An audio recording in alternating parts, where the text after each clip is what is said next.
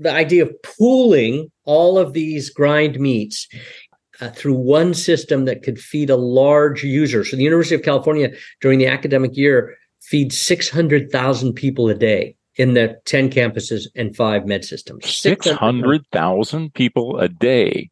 Good grief. They want to set the pace. They committed to sustainable purchasing, to regenerative products, because the students want it, the docs want it. They want grass-fed beef for their patients because it's got healthier fat, healthier meat, and everybody's worried about climate change.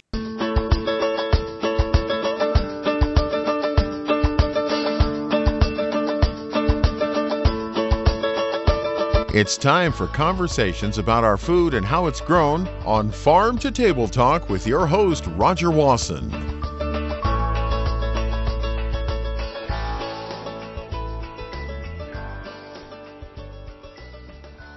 We often talk about the need to make improvements in the food system, and there's one person I know that always gets his hands on this issue and actually makes things happen, and I'm happy to have him with me today, and it's Michael Dimock, president of Roots of Change. Hey, Michael, welcome to Farm to Table Talk. Thank you, Roger. Nice to be with you again. It's been a few years since we've talked on the show. Well, on the show, fortunately, I bump into you ever so often, so we did a few visits, but not as many as I would like, so I'm really happy to now. Saw you not long ago that we were at a dinner, and we're going to talk about that because it was another example of where you get your hands on trying to bring about positive changes in our food system. So let's just plunge right in there, Michael. Okay. Let's explain what you're up to. Yeah. So, as you know, several years ago, 2021, during the COVID pandemic, Roots of Change, the organization I work with, and the University of California Food Systems Lab wrote a white paper on the challenges that were becoming very evident because of COVID and the breakdown supply chains around meat, particularly. But then you may remember the cyber attack on JBS, the largest meat processor in the world, that shut that plant down for a week, and they had to pay $11 million to be able to turn their plants back on all around the world. So that made it really clear that there were problems. We met with over 100 different people in the system and got their input on what their challenges were, what potential solutions they saw. And so we developed a white paper that mapped all that out, explained it, analyzed it, and offered recommendations. That caught the attention of USDA and the state of California. So we applied for a USDA Ag Marketing Service Regional Food Systems grant, which we received. They gave us 3 years of funding to work to create high-value markets for mid and small-scale producers in the state of California. So with a focus on Northern California. So basically from Amador in the east to San Mateo County in the west, moving all the way north.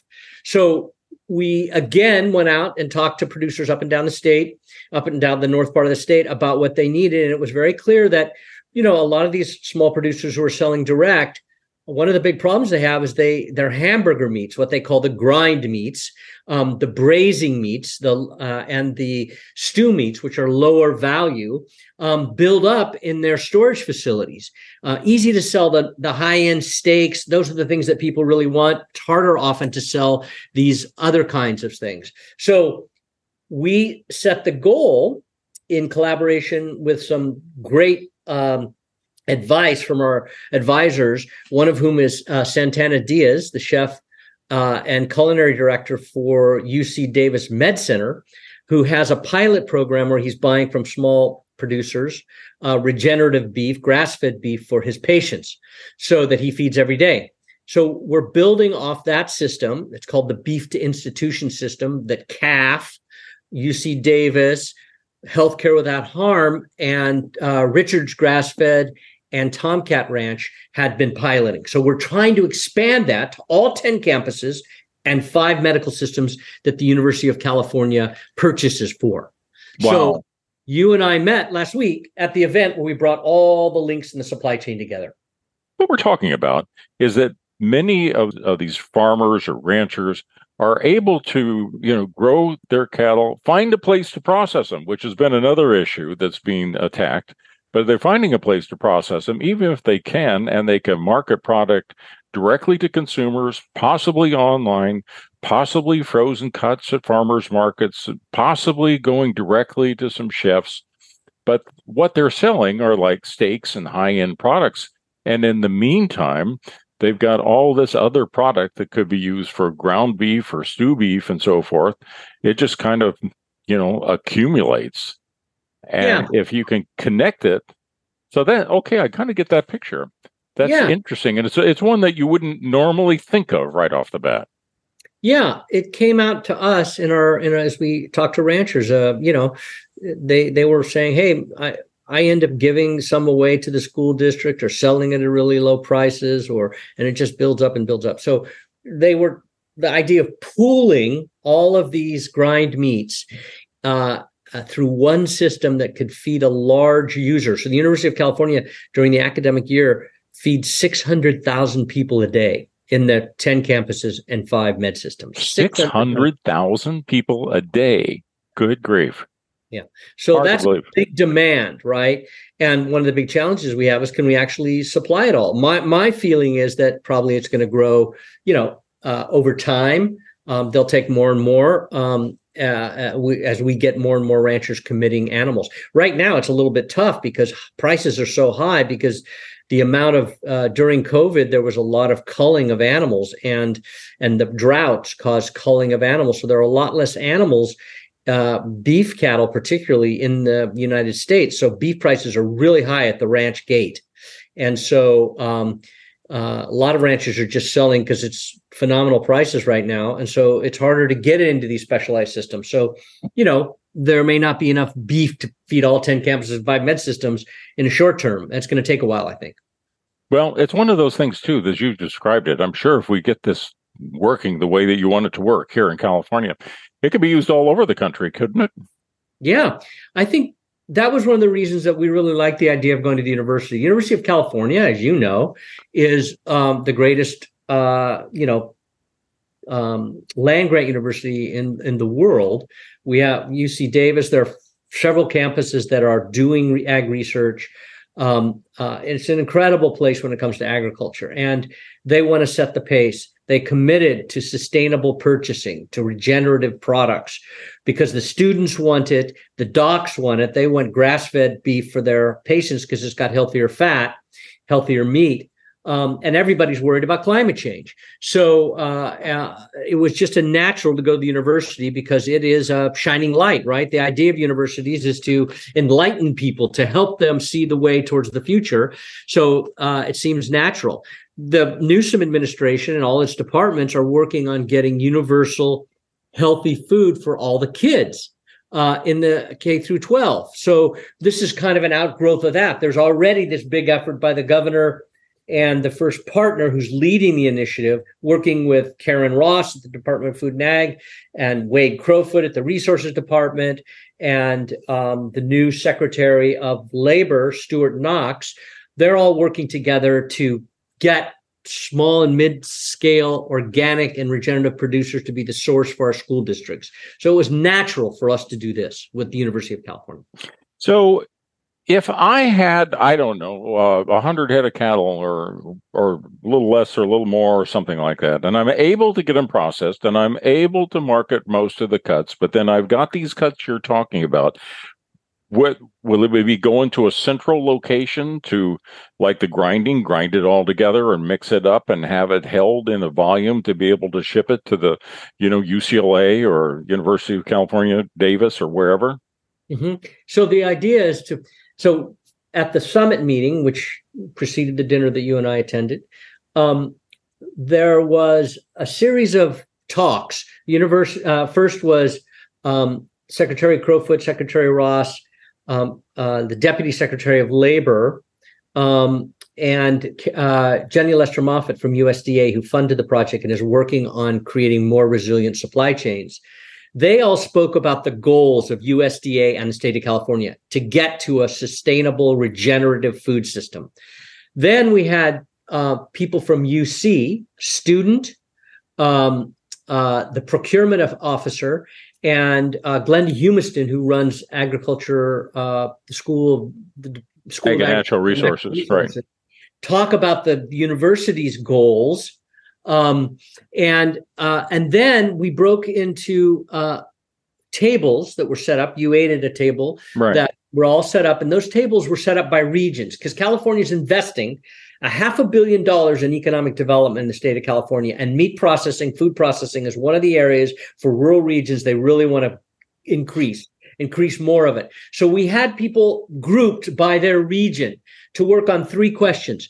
How are we going to aggregate? That is, how are we going to collect all the animals in a certain place and transport them? The second question was, how are we going to ensure that we get the processing we need when there's the shortage of processing capacity for this kind of work in the state of California? And the third question is, how are we going to define regenerative and regional? So they were broken into groups to brainstorm these answers to these questions.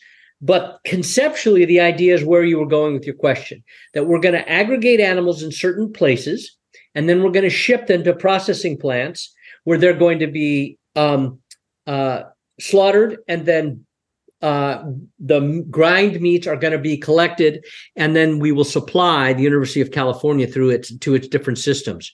So, as I said before, there is a pilot program. There's a company called Creamco Meats based in Oakland, which is buying the animals from different ranches around the state of California, having them slaughtered, and then grinding them and packaging them per the requirements of actually about a dozen school districts, K through 12, and then UC Davis, UC Berkeley campuses, and UC Davis Med Center. So that's already started. We're just trying to expand it exponentially.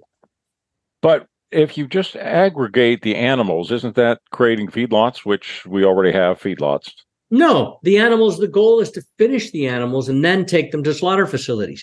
And if you're going to finish them, so you can finish. There are a lot of ranchers in the state of California, and there's a lot more capacity to finish animals in the state of California. One of the things that we really studied, and we brought one of the experts to that meeting, the summit meeting, who was there at the dinner, Spencer Smith, who has worked with Alan Savory and is one of the certifiers for the land to market label that Alan Savory's the Savory Institute has created, who is an incredible rancher. He ranches up in the Surprise Valley up in Modoc County, and advises ranchers all around the United States and the world on how to finish animals on grass. He was there helping people understand that. I've been seeing his talks. I did a podcast with him recently. Our last podcast was with him. There's a lot more capacity to finish animals in the state of California. People just have to learn how to do it. Well, they are doing it though, aren't they? I mean, if you've got grass, and it's grass fed, they just stay out there longer than if they go into a feedlot and getting grain. Right. So you can finish animals, back to your question about aggregation. You can finish animals, then send them to the slaughter facility, and then package them. Right. But then what I was trying to get at is that if you've got 15, 20 different processing plants created, so whoever's growing the animals can send to that processing plant, and couldn't they just go ahead and process the carcasses and then either freeze or then ship the meat to the central location to be aggregated? Yeah, probably one of the things so most of my day has been in calls in the aftermath of the summit and the dinner, trying to figure out, okay, what's the next step? The next step is to actually come up with scenarios for how does the system work? Is it an LLC that buys all the animals from the ranchers who want to participate and then allocates to different slaughter facilities and different packaging facilities, how that's going to get done, and then has to be shipped according to a schedule to the university, depending on where it wants to go. All that detail has to be worked out. And so we're now conferring with a ton of people who are modeling different ways of doing it around the United States. There are folks in Montana, there are folks in the East Coast, there are folks in Wyoming, there are folks in Oregon. There are people here in California, Creamco's doing it. So we're going to be bringing back to all the people who want to participate in this system, scenarios. And then we're going to have to make decisions. And people are going to decide to be in or out, depending on where we end up for the mechanism for doing this. I would rather not have all of it go through one facility, because if that facility fails, and as we know, the meat processing world is a very, very risky business. A lot of companies go out of business. So we want to kind of divide up to share the risk, minimize the risk of being dependent on one source.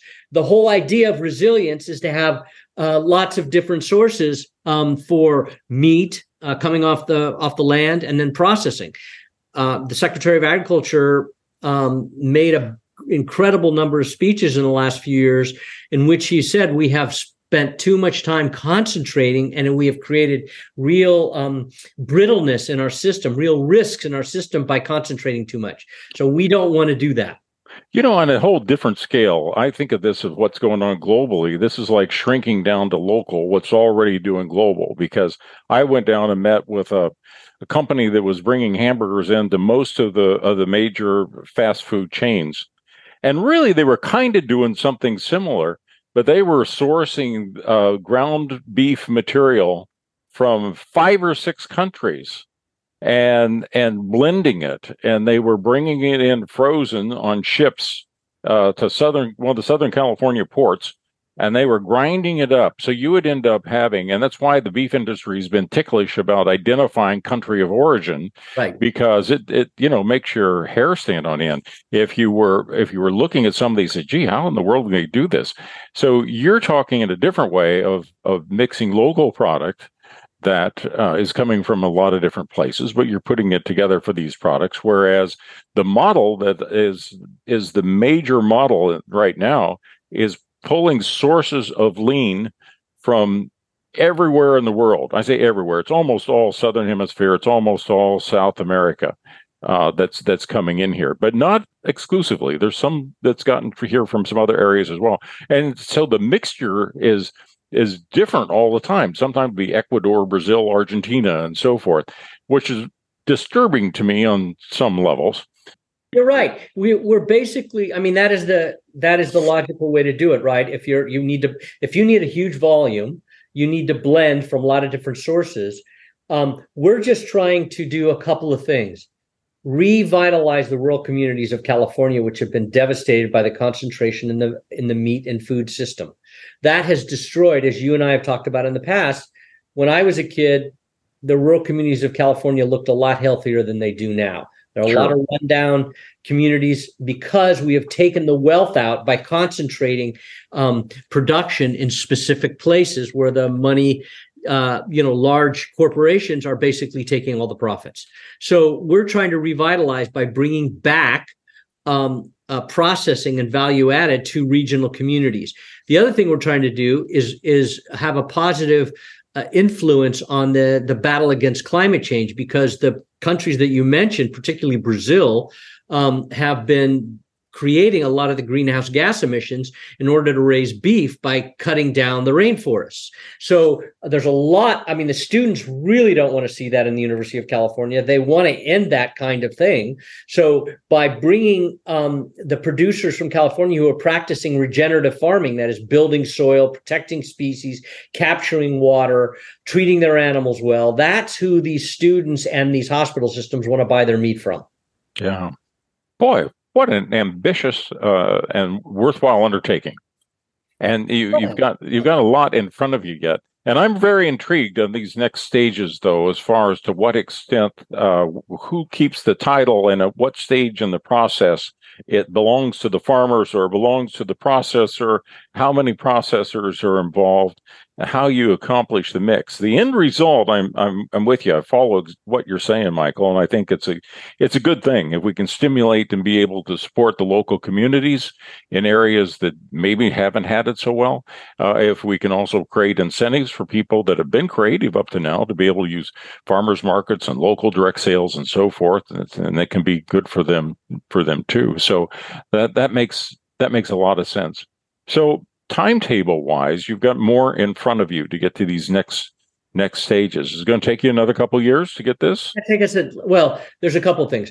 The grant is scheduled to end a year from October. So we have just over a year and a quarter to go on the project. And we have to actually finish our negotiations and the work with the University of California, but we have other things we want to do. We want to have another big meeting probably in January with butchers and restaurateurs to introduce our producers to them.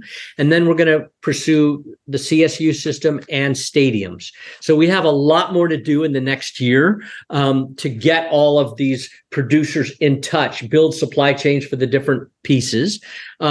If we get the University of California thing done, we're going to learn a lot to know how to do it and we can build off that platform to do these other supply chains. But I want to mention another thing. The same team that I'm working with from the University of California, we are part of a larger team that got a USDA Climate Smart Commodities Partnership Grant, which goes for 5 years. So and that is just beginning in the next month or so. So we have 5 more years after that. That project is with Other Half Processing, which does hides that go to shoe companies and fashion companies in the United States and Europe. So it's about meat and all the other offal and leathers that come out of the beef industry. So, and it's a national project, but we'll have gotten a lot of things started here that we can build from to move into that next project. So we have a lot of space and time to work on this kind of activity, and Roots of Change is pursuing other funding to continue this work, because I want to bring it to Southern California, not just Northern California, because there's a lot of ranchers on the Central Coast and in the Sierra foothills and down in Temecula that are producing meat that could be part of this project. Well, and I'm looking on ahead and saying, if we get this going and you're successful, and I hope you are successful, I think you will be successful ultimately, you're going to have other people copying this too. It's going to be going on in other parts of the country. Maybe even other countries will be looking at it too. And so rather than those 600,000 meals just that UC system is feeding people in their peak days, people aren't going to have to wonder whether or not their ground products came from half dozen different countries, half a world away, and cleared off rainforest or anything else. It's going to be much more regenerative, and it's going to be helping local communities. Yes. Michael, it sounds like the kind of thing you love to do. Yeah, it really is. I mean, I'm quite excited. I think, as I've told you, when I was a kid, I would go to my cousin's cattle ranch and had a really great experience doing the roundups and being around the cattle, the ranchers that would come for the roundups, and it was a beautiful experience. And so I'm really glad to get back into this space in a serious way with a lot of really great. I mean, the ranchers that we've met from across the northern part of the state are really great people, and they all really want to do a good job on their properties, with their land and with their animals, and they want to be doing something meaningful to take on the challenges that we're facing today. They want to be, solutions, and they want to be recognized for that, and they should be recognized for that. I know that you spend a lot of your time talking to producers all around the country who are innovating, and it's really important that the food system get recognized, and the food producers get recognized for what they're doing. So I feel great about this work, and I'm excited to do it. And just, and I appreciate you saying you think we can get it done. It's daunting, but I think this is the best time in my lifetime to see this kind of thing happen.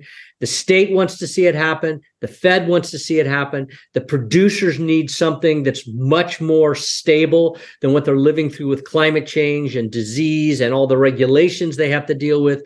And the lack of processing. So there's a lot of things coming together here.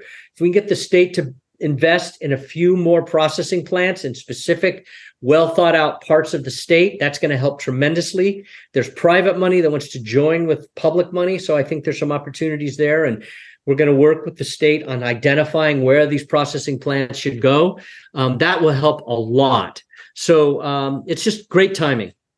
Well, and I love the stage that you're in right now, too, that you got people recognize the direction and you know what you want it to look like when it's all done. But you're getting the farmers and you're getting the institutions all getting their hands on it with you, because some of these choices yet to be made are very, very crucial choices. And everybody wants to do the right thing. But it's a challenge with something like this to say, well, what's this going to look like in 10 years?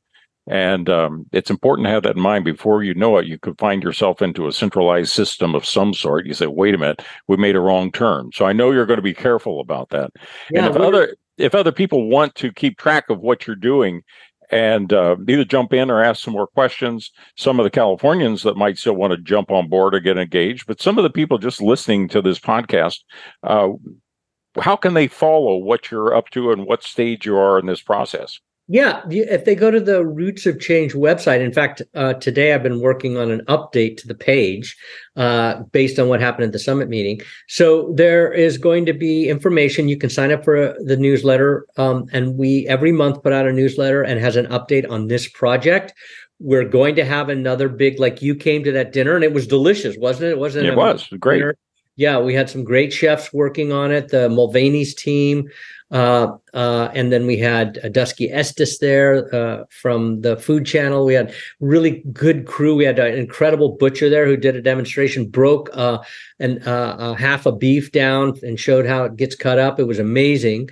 And then, so we're going to do another event like that with a dinner following in the city of San Francisco, probably in sometime in January. And people can come to that. As the dinner you came to was open to the public, we had people who are not in the meat industry, not a rancher, not a processor, didn't come to the summit, just want to be part of buying good meat, maybe less meat, better meat. So they're willing to do what it takes to support this effort to create a regenerative meat system. So they can, by signing up for our newsletter, which is on the Roots of Change website, we'll keep them informed and invite them to our big dinner. I think the butcher that you featured has been a guest on my Farm to Table Talk. Yes. And actually, somebody commented to me that was a head of a large city's school system and listened to him and was inspired. So there's some people that are regular listeners to Farm to Table Talk that might tune in and want to figure out how they jump on the bandwagon here.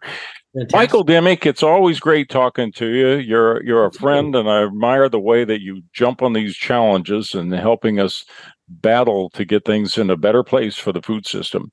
So Thanks for being on Farm to Table Talk again. Thank you, Roger, and I really appreciate your podcast. I listen to it, and in fact, there have been some really good livestock people that I've really been inspired by that you've interviewed through the years. So I really appreciate that, and thank you for asking me, and thanks for coming to the dinner. And I hope you'll come in January down to the city. Oh, you bet. You know me well enough that I haven't turned down very many invitations to dinner, and I'm not going to start now.